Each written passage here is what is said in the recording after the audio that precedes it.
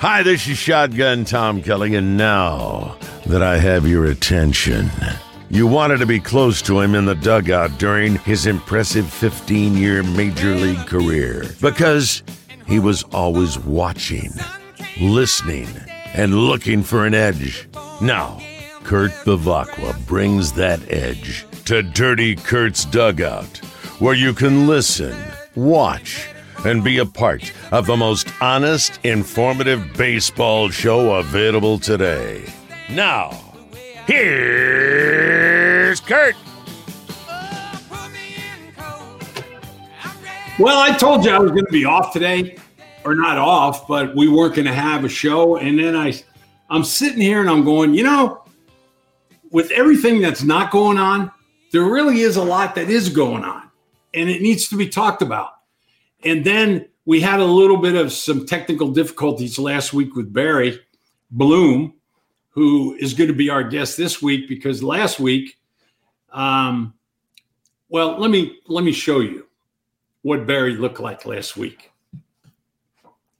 That's Barry last week. So as soon as he came on, I knew that we weren't going to do the whole podcast with Barry Bloom last week because he had some technical difficulties. Then he went outside, got in his phone, the whole ball of wax.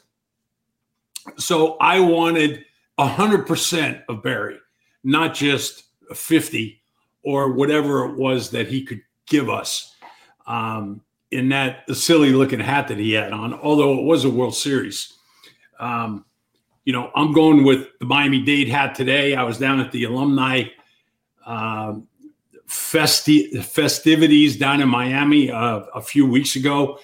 And I got this hat from, I don't even remember the last time that I went there. But the reason I say that there's a lot going on, I'll get back to Miami-Dade in a minute, that there's a lot going on in baseball is the stuff that isn't going on. And it's a lot. It's a lot in my estimation. I want to talk to Barry about that. Barry happens to be a senior writer for Sportico, by the way, .com. Before that, he wrote for Forbes, which isn't a minor magazine. He covered baseball on and off the field from 2002 through 2018 for MLB.com. Before that, he worked for Bloomberg News and the San Diego Union. That's where him and I first crossed paths. He used to follow the San Diego Ball Club when I was playing for him. And he's also been a voter for the Baseball Hall of Fame since 1992. Yes, we will go there today because I want to ask him if he knows what the numbers are right now. But I've already showed you the picture of Barry from last week. Let's see him this week. Hopefully he's on and he's sitting comfortably somewhere where I can ask him questions and he can join the show and be a part of it. And don't forget, we're giving away this $100 Chevron gift card today to whoever's really been listening. We'll do that towards the end of the show, so it'll be probably in about 35 or 40 minutes. So this is not a guess. It's not a guess thing. You need to have listened to the show. It's like I've been telling you for the last 3 or 4 weeks. 5 weeks, actually, because I prepped you on giving this card away. And guess what? As soon as we give this one away, we're going to get another one for upcoming shows. So I'm giving you fair warning right now. If you listen to the shows, you got a good chance to win the $100 gift card. Barry's ready to rock and roll. I'm ready to rock and roll. Let's rock and roll together. Barry, how are you? Good. I guess since you like that hat so much, I've got it right here. No, you know what? I don't think it was the hat as much as it was the angle. Well, I was walking along a golf course, basically trying to find a spot to sit to talk to you. And, it was a awkward situation. Well, let me take. I want to ask you something, and Alan, I don't care if you knock like me. this much better? There you go. I like that. I don't care if you knock me out of this. Right now, I want to put up that still of Tony Clark and Rob Manfred. That's a classic. Yeah, There. that was during the World Series. You have a look on your face, not quite as serious as those two guys, but were you able to hear any part of that conversation? Yeah, I mean, but basically, they were talking about the opening of the roof before the game. This is game one of the World Series between the Astros and the Braves. And they were about to open the roof, and that was the discussion about this. In fact, both of them had done dueling press conferences. I think Tony had just done his with a bunch of us, and then Rob peeled away, not to be diminished, but he went to the other side of the field and did his. And, really, it's the only time we saw them both during the whole World Series where we could talk to them. So this is as simple as whether or not the roof's going to be open, a discussion between Rob Manfred and Tony Clark. And they've got looks on their faces like they despise one another. I think it was Ron Blum who took those pictures. They ran on AP, and they were. I think they're out of character. I really don't think these guys despise each other. I think it's a lot of it is it's business. You have to deal with each other as leaders of your own. One of the owners, one of the labor movement. And, I think they respect each other. And I think as people, they like each other. I mean, Tony was a player for a long time, and he generated a lot of respect in the league as a player, and coming up through the ranks as a labor leader among the players. And in fact, that's the way I got to know him and developed a great relationship with him. And he and I are friends. And it was like, especially during the time we played for the Diamondbacks and the Padres, and he was like a bit player coming off the bench. I'd always, as you know, the way I worked the locker room, because as you pointed out, I covered your team when you were there. I just used to sidle up to the guys who weren't playing and get the dirt. But Tony was always, because I knew he was erudite and smart, and he was involved in the labor situation, he always kept me grounded on what was going on at any point in the labor situation. So, yeah, no, I don't think they hate each other. I think this is mostly business. Well, Barry Bloom's my guest this week. I want to send a huge shout out to everybody that's listening and watching. I also want to thank our title sponsor, Hacienda Casablanca, out in El Cajon, 700 North Johnson. If you want to head out there and get some great Mexican food, Cindy and Tony will take care of you. And, of course, our good friends at Lacima Oil Company. And $100 gift card is not a bad deal. I filled up my wife's GMC the other day, and it cost me just about that much money to fill that up. So somebody's going to win that today, hopefully. Barry, let me ask you something. Why can't these guys meet more often? Why? We've got the lead negotiator for the Major League Baseball Players Association, Bruce Meyer. And then you've also got the people that are working with and around Rob Manfred. Rob Manfred did do it for a long time. I don't know if he's pointed a finger at somebody else to head the negotiations or whether or not he's still doing it. But I think Bruce Meyer is in that room along with Tony Clark. I know it's Christmas. I get that part.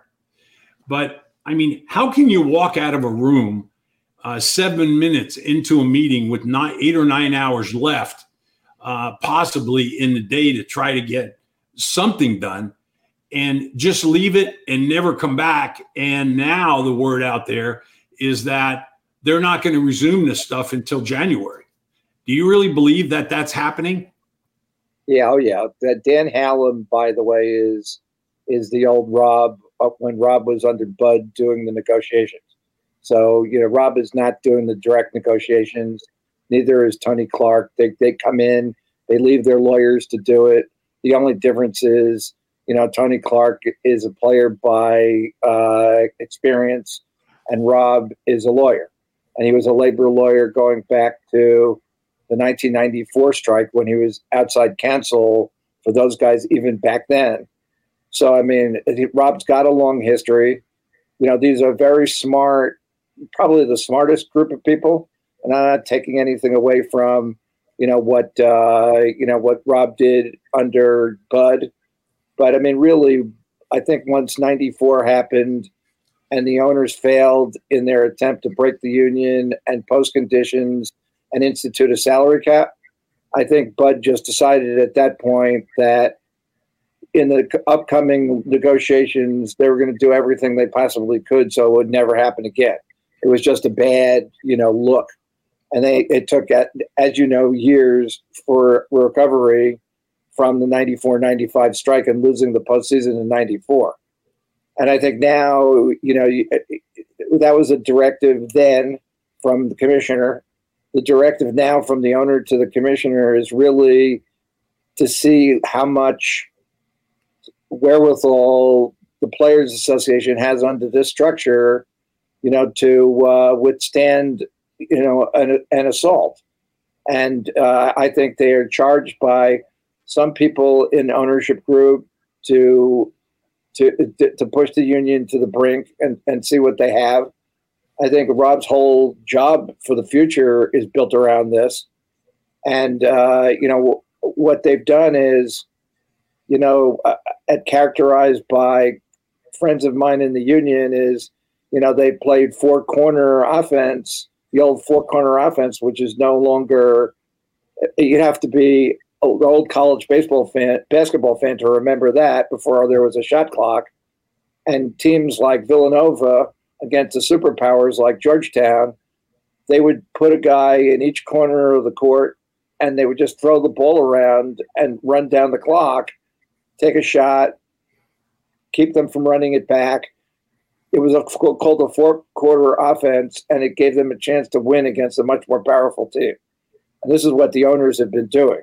The Players Association gave them a comprehensive economic proposal in April. The owners did not counter until August. Their counter in August was a proposal that they knew was going to be dead on arrival with the players. And then really they never even hedged on economic issues again until they got to Texas the last week of November. So, I mean, I wrote in a story after the World Series that the negotiations have been so glacial that it's an insult to glaciers everywhere. And I got a call from the union up in arms about it. And they said, no, the owners are just delaying. They're playing four corners. And I go, well, yeah, you're delaying, and it's my glacial. Don't give me any argument about this. These negotiations have gone nowhere. So to your point, they're still going nowhere. There's been some periphery meetings about non-substantive issues, which are always part of a basic agreement like this. And they have to be formulated, and a lot of times those issues are checked off on before you get to the major issues. But as far as the major economic issues, the players made a proposal to the owners in Texas. The owners refused to counter. I was told that they were given those proposals, and they said, well, if you don't like these proposals, give us something else. They refused to give them something else. So, I mean, my feeling about it is that this is going into January. You have the drop dead date now of February 15th, which is when pitchers and catchers are supposed to report to spring training. They know what's on the line here. And I think the owners always feel like they can test the resolve of the players. It's always futile. I think it will be futile again. And if the owners don't negotiate with any sort of conviction in January, if they negotiate in January like they did in November, we're not going to have a start of spring training and we're going to lose the start of the season. So it depends to me on who blinks. And, I'll give you my thumbnail on that. And this is just totally my opinion. It has nothing to do with anything anybody's told me. Just knowing the owners, knowing the Players Association as well as I do, the Players Association, for them to blink, there's 1,200 players represented in the Players Association, 40-man roster on every team. The 600 of them are going to have to go to the executive council of players and the hierarchy and say, we want a deal. 601, actually. That's a lot of people to go against leadership in the union. And I think that it's not going to happen because the executive council is all made up of players who they've made their money, they are under contract, and they're going to tell the younger players, look, we understand what's happening here, but there have been a rasher of players who were in the same position back in the day who did the same thing for us, and they took care of us, and that's why we are here where we are today. So we are taking care of you. It doesn't matter that Max Scherzer signed a $130 million contract with the Mets before this all started. He's not going to get paid until they start playing baseball again. So I think they have the wherewithal. I think they have money in the bank. I think they have a lot of licensing money too. I think there's plenty of money within the players to withstand all this. Now let's go to the owners. We're coming off of 2 seasons of reduced revenue because of the pandemic. Number one, 2020, they played a 60-game season without fans in the stands, and they lost a lot of money, a lot of operating revenue. And Manfred told me it was almost $3 billion. Last year they started the season, and they didn't want to start the season with reduced attendance, but the players held their feet to the fire and made them play an entire 162-game season. Why? When the owners went to the players and asked them to push back the start of the schedule, they said, fine, but we're not taking a reduction in pay to do this. And the owners wanted them to take a pro rata reduction in pay again, just like they did in 2020. And the players said, no, we've got a contract. You can't open it up again. We're playing a 162-game season. So they started and played until most places June, early July, at limited capacity before protocols publicly in every city started to change to allow bigger crowds and fuller crowds and capacity crowds into ballpark. So now a third issue, part of this is that the owners, have had to make good on season ticket plans for season ticket holders who lost an 81-game season in 2020, part of an 81-game season in 2021, because a lot of people couldn't come to games and use their tickets. And all of that is rolling over into 2022. And if you shorten the season again in 2022, a lot of that's going to now roll over in 2023. You really won't get back to owners realizing full local revenue again in 2024. So my hit on it is this, that once you get close to the end of January and some of the owners realize they're not going to be close to a deal, there's going to be some panic and some teams that are going to say, we are not going into another season losing games with no revenue. And in this case, if they don't play games, they're not going to have the ability to make their television money, radio money, their merchandising, marketing, all of that stuff is going to go down the drain for part of the season again. And in baseball, you have to have 75% of ownership to vote for anything. So that's like 7 or 8 owners who can tell Manfred and Hallam, let's get a deal. We're not going into the season like this again. And I can name most of them off the top of my head. the Dodgers, the Yankees, all the big market teams are not going to want to go through this again. Maybe, the Angels are one because, Artie Moreno is really an anti-union guy. But, I think that you're going to have a few even smaller market teams that are going to say, we can't weather this again. I really do believe that if it wasn't coming off the 2 seasons of the pandemic, that the owners would be in a much more strong position to go up against the union with this. I don't think they have the reserves. They used up a lot of their reserves to get through the last 2 seasons. They borrowed a lot of money, over $8 billion, Manfred told me, just to get through the 2020 season. Some teams have equalized, like the Braves said.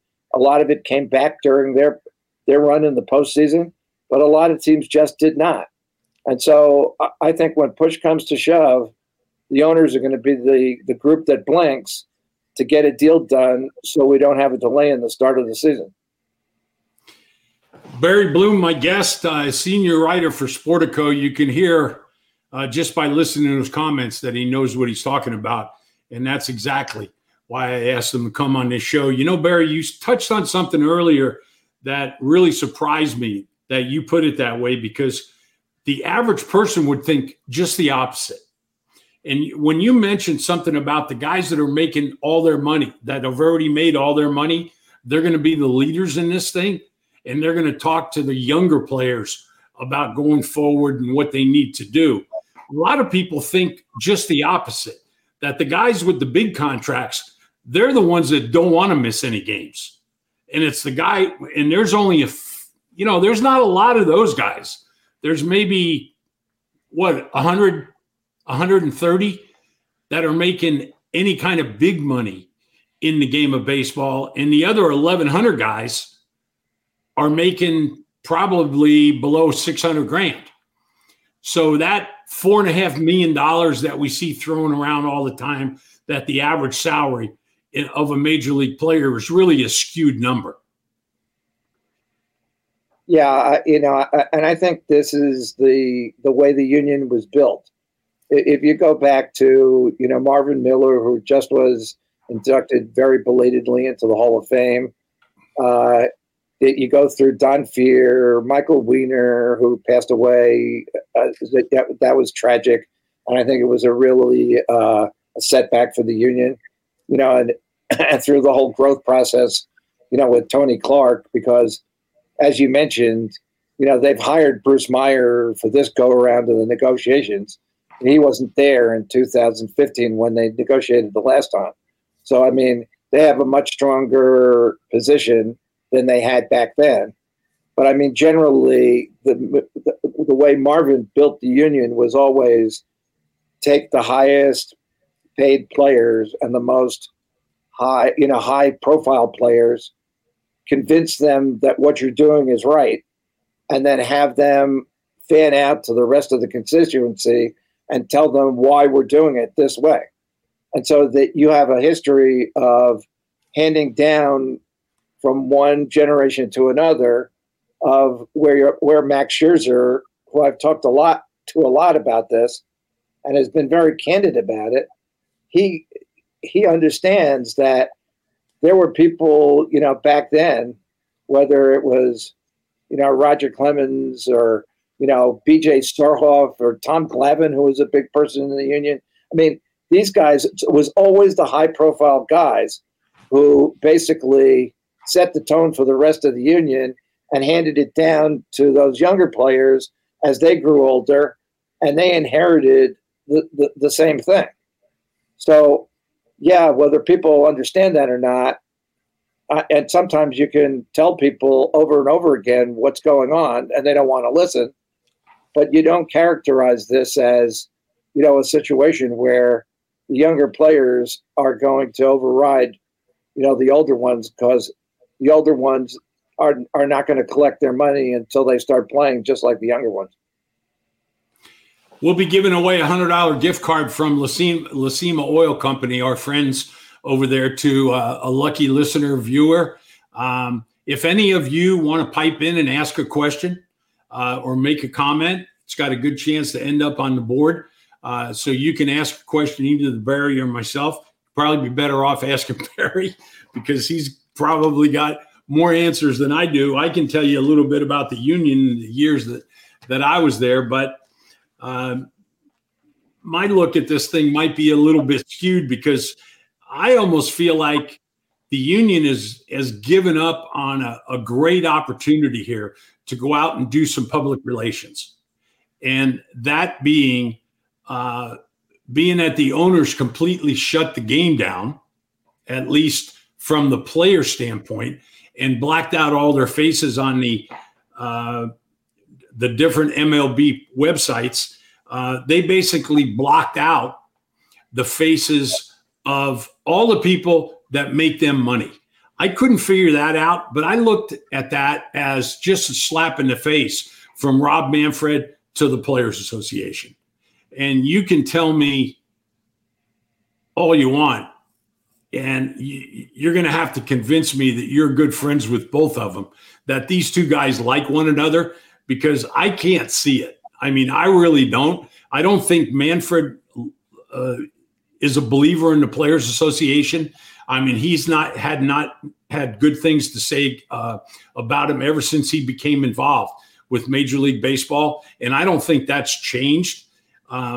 Is it in the best interest of baseball to lock the sport down or to take pictures, players' faces off of the respected teams' websites? Is that really in the best interest of the game for the average fan out there? Are these guys even thinking about the average fan, or are they, as you brought up, just thinking about their pocketbook? Well, I think the fan is tangential to all of this at this point. No matter what happens, and even though it took some years after the 95 strike for baseball to bounce back, you had the Cal Ripken passing Lou Gehrig's consecutive game streak. You had the Sosa McGuire 98 home run, run at Roger Maris. You're always going to have. You had the Yankees coming into a mini dynasty back again in the 90s. Yeah, there's always something that's going to bring the fans back. So I think the fans will always come. They think the fans are always going to come back. And as far as what I mean, they don't like each other. I think individually as people, I think they like each other. They're fine. I'm just telling you that, yeah, Manfred might not like the union, and the union may not like the way Major League Baseball handles them, but I think that is business. And I think really from, the point of view of both sides, if I'm an owner, and I've had these discussions with people, at some point, the owners have to understand that they do not have a game without the players. You go back to 2020 when they were playing with nobody in the ballpark, and the only revenue they had was their media money basically coming in. And so they had a television product. Guys were playing games. They were playing it in stadiums that were empty. And look, I covered a lot of those games in the postseason in the World Series. The ones that they played 13, I think it was 12 playoff games, American League playoff games in 13 days at Petco Park. And I covered all of them. And I watched those players play their hearts out. They were playoff games. I was very impressed with the players and how hard they played under very adverse circumstances in that situation. So the owners wouldn't even have had their television money if the players weren't there to put on a show. So at some point, the owners have to say, the players are our partners, and how do we cut them into this, sport so that they share the wealth? And if there's a point where they have to share the losses, they will. But you can't ask them when they're making money not to share the wealth, and when they're sustaining losses like they did during the pandemic, tell the players that we're all in this together and we have to share the losses. So it's just endemic to the entire situation. And I agree with you about the website. I mean, from what my reporting was about it, that the MLB was in the process of rebuilding their website. At the time, they were negotiating, and and they knew that if there was a lockout, and I was told it was 100% that there was going to be a lockout, that at 12 o'clock on December 1st to the 2nd, when they announced the lockout, that they would hit a button and the entire website would change. So what, to me, and I've had this discussion with people at the union has the opportunity here to beef up their own website and tell the story of what's going on with all the players in the offseason. I was reading a story yesterday where, Aaron Boone was saying that they, in a press conference that he had announcing their coaching staff, Aaron Boone told, the media that he doesn't know what's going on with some of his players who are recovering from injuries because he can't have any contact with those players. And they won't know what the status of those players are until the lockout is over and they can get back to the facilities again. So, I mean, there are a lot of unintended consequences to what the owners are doing right now. And so the Players Association can take advantage of telling their own story, to your point, by beefing up their own website and telling the story of how players are handling the lockout in the offseason, how they're recovering from injury. If a pitcher is recovering from a Tommy John surgery and is no longer under care of the team that they were performing for when they sustained the injury, well, what's going on? How's that player? What kind of care is that player getting right now? And what's that player doing during the offseason? They have a lot of room here to tell their own story, and whether they do or not and take advantage of that, is their call. But I think what you said is really the point. The Major League Baseball has said that there were legal reasons for them taking down the website and all the pictures and information. We could not find a real legal reason for it.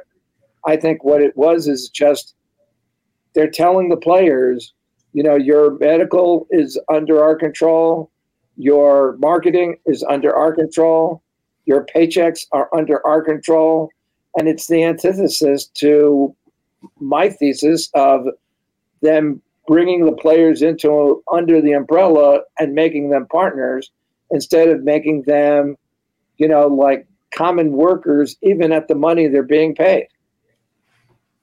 Well, that's you've used the terminology that you very seldom hear in Major League Baseball, and that's partners between the owners and the Players Association. I don't think that's going to happen because the owners don't want to look at it that way. Well, in other sports, it's happened. So, I mean, if you watch what's going on in the NBA and how the NBA is being handled, even the NHL to a certain extent is in a much more, gracious period between the commissioner and their union. And in fact, Don Fehr is the head of the Players Association in hockey, and he has a really good relationship with Gary Bettman. And Fehr was a guy who couldn't get along with any commissioner he ever worked with when he was doing labor for the Players Association in baseball. And that tells me everything about where the two sports are at this point. That's a good point. As far as changes that we haven't seen in the game from the past to next year. And of course, one of the things that I'm talking about is something that one of the viewers just asked a few seconds ago is, do we think that the National League is going to adapt the DH rule? Where are you as far as that's concerned? Oh, okay. Well, let's go down the list. I mean, the National League is going to adapt the DH rule. Universal DH is coming. It's done. I already wrote a story about this the last games in the World Series where pitchers are going to be hitting regularly, it's over. That's going to be part of the new deal. There's not even a question about that. Okay, before you go forward, hold on for 1 second. All I want to do is bring out one name, Ohtani. This guy was a unanimous choice for the American League Most Valuable Player Award. Yeah, and he was a DH. The only reason that he was is because he was a pitcher and also a hitter. So we're never, ever going to see that from a import Caribbean base player or an American player. The only chance of ever seeing that again is going to be from a player from Japan. Well, I mean, the Padres just picked up a guy who pitches and hits, and they can do whatever they want with the guy. So it's like, and he's American. So, I mean, first of all, those things are few and very far between. And, really, if there was a DH in the National League when Ohtani came out in 2018, AJ, Trevor, a bunch of guys sat down. They really wooed Ohtani. They told him he would play the outfield regularly on days he didn't pitch. And Ohtani was very impressed by the Padres, but he passed on it because the DH wasn't in the National League. I mean, if the DH was in the National League back then, Ohtani might have signed with the Padres, and history might be different. Who knows? So, it's like Ohtani is a completely different situation. And, basically, if you're Joe Madden and you want him to hit in a game when he's pitching, then in that game you just give up the DH, just like he does when he pitches now. I mean, the reason I bring this up, Barry, is because when you take the bat out of a 13, 14-year-old kid's hands and he never gets to use it until he gets to the National League, he has no chance of being the type of player that Ohtani is because there's not a DH rule in Japanese baseball. Yeah, there is. No, it's the same thing in the Japanese league on baseball as it is here. The Pacific League is the DH. Central League is a hitting league with the pitchers. And what will happen is if the DH goes by the wayside here, the Central League will be the only league left in baseball that has a hitting pitcher, and that will go by the wayside too. They will go to a complete DH there. I mean, the DH is what you're saying, Kurt, is those kids right now are not hitting. Unless you're a position player pitcher when you're a high school kid, you're going to go to minor league baseball and major league baseball not having hit since you were in Little League. And you're seeing the result of that in the major leagues now, where pitchers are hitting in the National League who have no clue about hitting. You have the anomalies every once in a while.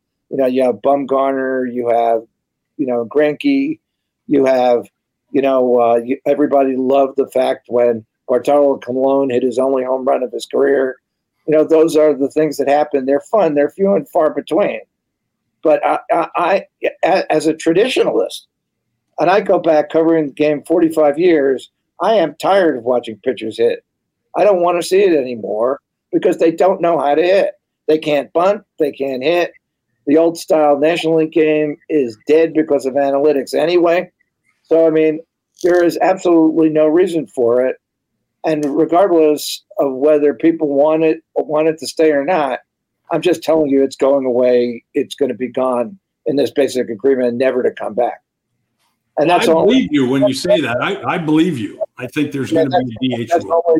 There's other things, I think you're going to expand the playoffs to 14 teams, and that's going to help offset the problem of the competitive balance because more teams in the playoffs, more teams are going to spend money, more teams are going to be involved in the regular season trying to compete to get into the playoffs.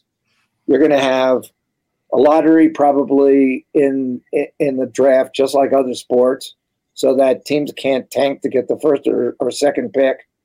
You're going to probably have the pitch clock to speed up the pace of the game. I saw some things, you're going to have the automated strike zone. If not this year, there may be a play-in year of it, and it'll be adopted fully in 2023 as soon as they get all the systems into the ballparks to be able to accommodate it. But I think that's a done deal too.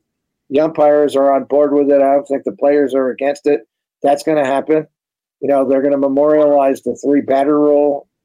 I liked in the Arizona Fall League watching the 2 pickoffs per, batter with a runner on first base, because it gives the base runners a chance to run and make the stolen base a bigger part of the game again. I think you're going to see that. There are a lot of things that are going to be adopted in this agreement that is going to change the way baseball is being played on the field. And I think most of it's for the better. Well, I'm certainly happy to hear you say that. Before we let you go, Barry Bloom, my guest, if you want to find Barry, go to Sportico.com or at, is it Boomski? At Boomski, that's right. At Boomski, that's it. Barry Bloom on Facebook. On Twitter, Barry Bloom on Facebook. Tell me real quick about this year's Hall of Fame ballot. Have you voted already? Is your vote in? Yeah, my vote is in. Is it public? Usually I do make my voting public. I print the ballot, write a column about it. But I just feel that this year is such a controversial ballot that, I decided that there really isn't any value in it, in getting into a huge discussion with people about why I voted for some people, why I didn't vote for others. It's a situation where, you've got a handful of guys on the ballot who, Bonds, Clemens, Socha, Schilling, who probably should already be in, but have been barred for certain reasons by my colleagues. You add, David Ortiz and A-Rod to the ballot, and it makes it even tougher. So I can tell you that I voted for, 10, the maximum 10, and I voted for Bonds, and that's about as far as I'm going to go. Well, Barry Bonds not being on a checked on somebody's Hall of Fame ballot, you might as well not even have one anyway. That's my position on that one. But there's a lot of other positions on the Hall of Fame ballots that I have that we don't have time for today. But I appreciate it, Barry. Have yourself a wonderful rest of your holiday season. And as always, you are a bundle of knowledge. If you don't mind, I'm going to give this $100 gift card away. Barry, let me just add before I go that I think that there's a good chance that the BBWA is not going to vote for anybody for the Hall of Fame this year for the second straight year. Wow. So you don't think no one is going to get 75% of the vote this year? Right. I think no one gets 75%.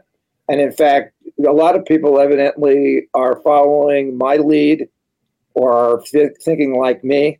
And with about a week to go to getting your ballots in, only about 50 people have made their ballots public this year.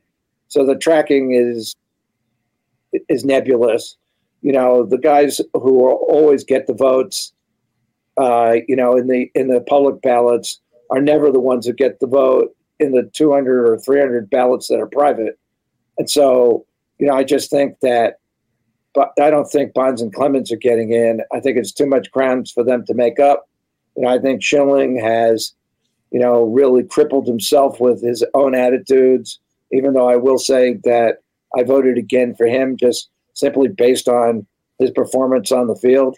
And I leave all the other stuff, drop it, push it all aside, whether I like it or not, and I don't like it. But I just think they're not going to get the 75%. I don't think David Ortiz gets it his first time on the ballot either. Well, you heard it here first. no one, as far as Barry Bloom's concerned, or he believes that no one is going to be voted into the Hall of Fame this year. Barry, I certainly appreciate your time. Thank you so much for taking it, and we'll be in touch soon. Okay, Kurt, happy holiday. Thanks for always having me on. It's always a blast. Thanks. Thank you. Bye now. All right. Guess what time it is? It's 3:47, but it's time to give away my first Lacima Oil Company $100 gift card. And for all of you out there, call your friends or get in front of a keyboard so you can type quickly, because the first person that comes up with the correct answer, and I'm going to have my technical guy, Alan, help me out with this, is going to be the winner of this $100 gift card. It's not going to be the last one that we give out. Trust me. It's not going to be the last one. But it is going to be the first one. Week 15, I want to thank Hacienda Casablanca out in El Cajon. This is a great place to enjoy a night out, folks, and also our good friends at Lacima Oil Company. Getting back to Hacienda real quick, Tony and Cindy will take care of you. Tell them Kurt sent you out there, and you're not going to get anything special other than the regular treatment they give everybody. Maybe a little bit. Okay. A few episodes ago, Jack McKeon was here on his 91st birthday. God bless him. Still going strong, too. Still driving his wife nuts. He told us a story about being home in 2001 and getting a call from the owner of the Miami Marlins asking him to come back and manage, which he did. And what did he do? He led the Marlins to a World Series championship that year. In doing so, weeks after taking over the job, he learned, and he didn't tell us how, that one of his star players went up to the clubhouse in the middle of a game because he was taken out and took a shower, which is a no-no. Even starting pitchers that are taken out of the game in the fourth or fifth inning, even the third, even the sixth, it's just not something that's done in baseball where you go and you take a shower and you abandon your teammates, because that's what it's looked. That's the look that you give when you do that as a player. He reprimanded a couple of weeks in young players, an older manager. I think Jack was 72 at the time. He reprimanded this player in front of his teammates. And after that, the player went up to Jack and he said, "I take responsibility," because he knew he was wrong. And he was ready to play the next day. And Jack said, "Nah, you can just take a rest." And he held him out of the game. Who was that player? If you watch that episode, you'll remember this. The reason I remember it so well, and the reason it became our first giveaway question, was because of the fact that Jack was so new in the position. That wouldn't fly today. It really wouldn't. You take one of your players out of the lineup, he's going to go up to the front office and gripe and moan like some of these Padre players did last year. We're going to cover all the Padre do's and don'ts that's going on. Naturally, there isn't any player moves. This is all the completion of the coaching staff and all of that stuff. We're going to cover that next week when my guest will be Kevin Kernan, who writes for Ball9.com. He's been in a writer and a journalist in Major League Baseball since 1979. What star player did the Marlins' Jack McKeon reprimand and leave out of the lineup for the following game, following this player going up to the clubhouse after he was taken out of the game? He wasn't taken out of the game because he was being punished. He just was taken out of the game, and he went up and took a shower. So it wasn't like there was animosity between Jack and this player that led up to this. And there wasn't animosity after. As a matter of fact, all the players on the Marlins probably respected him a heck of a lot more after this happened, because he showed everybody that he's the boss. Something that wasn't done in the Padre clubhouse last year with Jace Tingler. Terrence Morgan said Mike Lowell, and that is an incorrect answer. Charlie Silvera said Dontrelle Willis. Good guess, but that's also incorrect.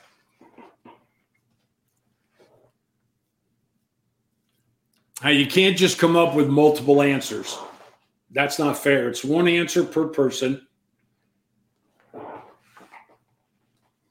And if we can't get an answer here, a correct answer in the next couple of minutes, we'll just carry it over until next week, where we will come up with another question.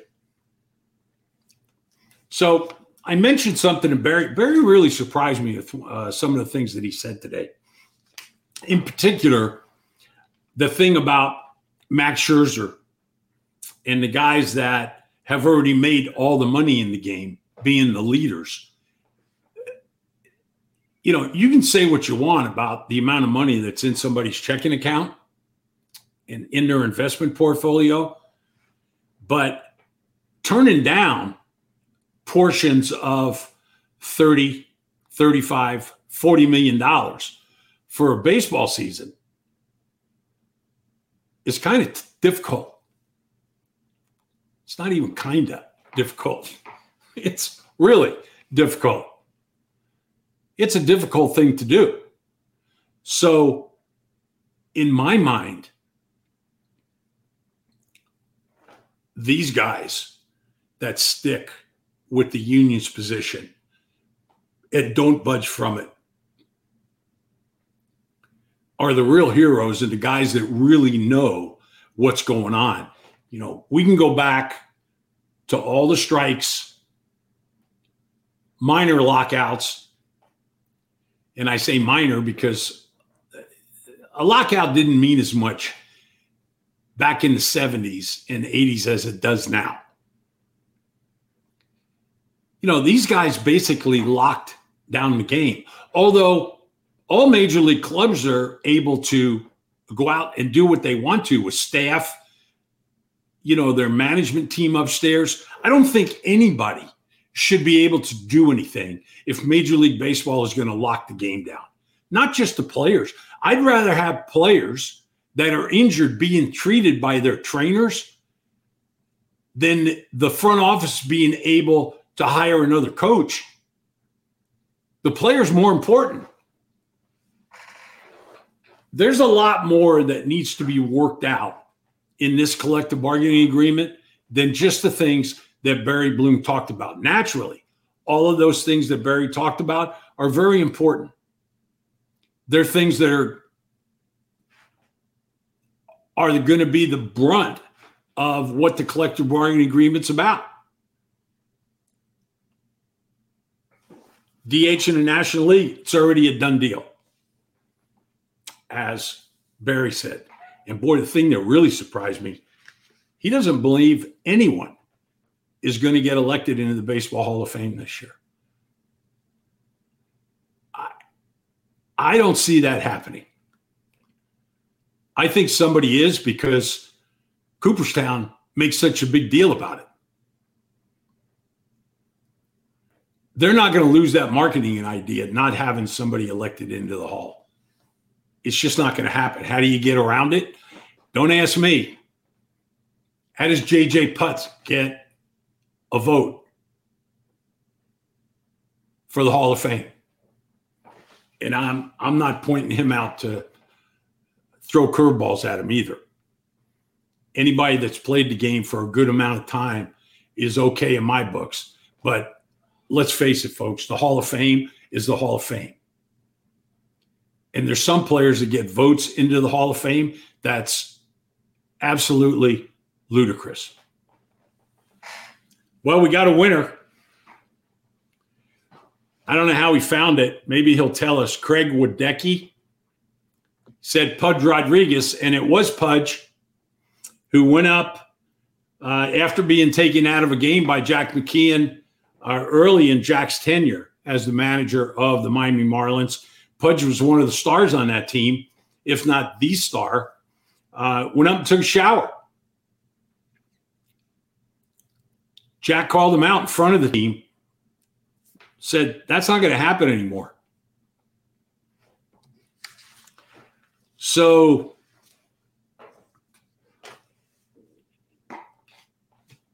Craig, I hope you got a car with a big gas tank, because you're the proud winner of a $100 gift card. Craig said he was a prima donna in Detroit. No, I'm going to send it to you. Craig is saying nice enough to say to give it to a local person that can use it. You've got Chevron stations in Detroit, don't you? Chevron Texaco. I know you got Chevron stations in Detroit. So, Alan, let's get a hold of Craig's information. I don't even know if we're associated on social media. Craig, I appreciate it. Someone may need it more than you. Well, you know what? Good for you. Then put it in somebody's stocking, or you can send your address to San Diego Radio Joe at gmail.com, and we will send this to you. Producer Joe had to work late, but I can see he's here. So, yeah, he's got a real job. I sit here and have fun with you guys while Joe's working, and he's got a job to do that's really, really important. All I have is information to give to you guys and have guests like Barry Bloom. But Craig, send it. You can see it in front of you. San Diego Radio Joe at gmail.com. Send your address to him. We'll get this out to you. I appreciate everybody listening. I certainly appreciate the help from Joe, the producer, and Alan, our technical guy. Like I said, Kevin Kernan will be our guest next week. He is a writer for ball9.com. He's been a journalist and a beat writer in Major League Baseball since 1979, where, guess what? He was with the San Diego Padres. That's when I first met Kevin. I want to thank Hacienda Casablanca, Tony, and Cindy out there, and of course Lacima Oil Company for the gift card and their sponsorship. If you want to spend a little bit of that gas you got in your car and go out to 700 North Johnson in El Cajon, you're going to pick up yourself a pretty nice little meal from Cindy and Tony. Tell them that KB and producer Joe sent you, and they'll take special care of you, I'm sure. Until next week, what is today? Yeah, Thursday. Next Thursday, the 30th, Kevin Kernan is going to be the guest right here. So don't miss it. We'll have the start of another gas card challenge. Merry Christmas to everybody out there. And again, I thank Joe, I thank Alan, and I thank all of you for watching. Until next week, goodbye, everybody.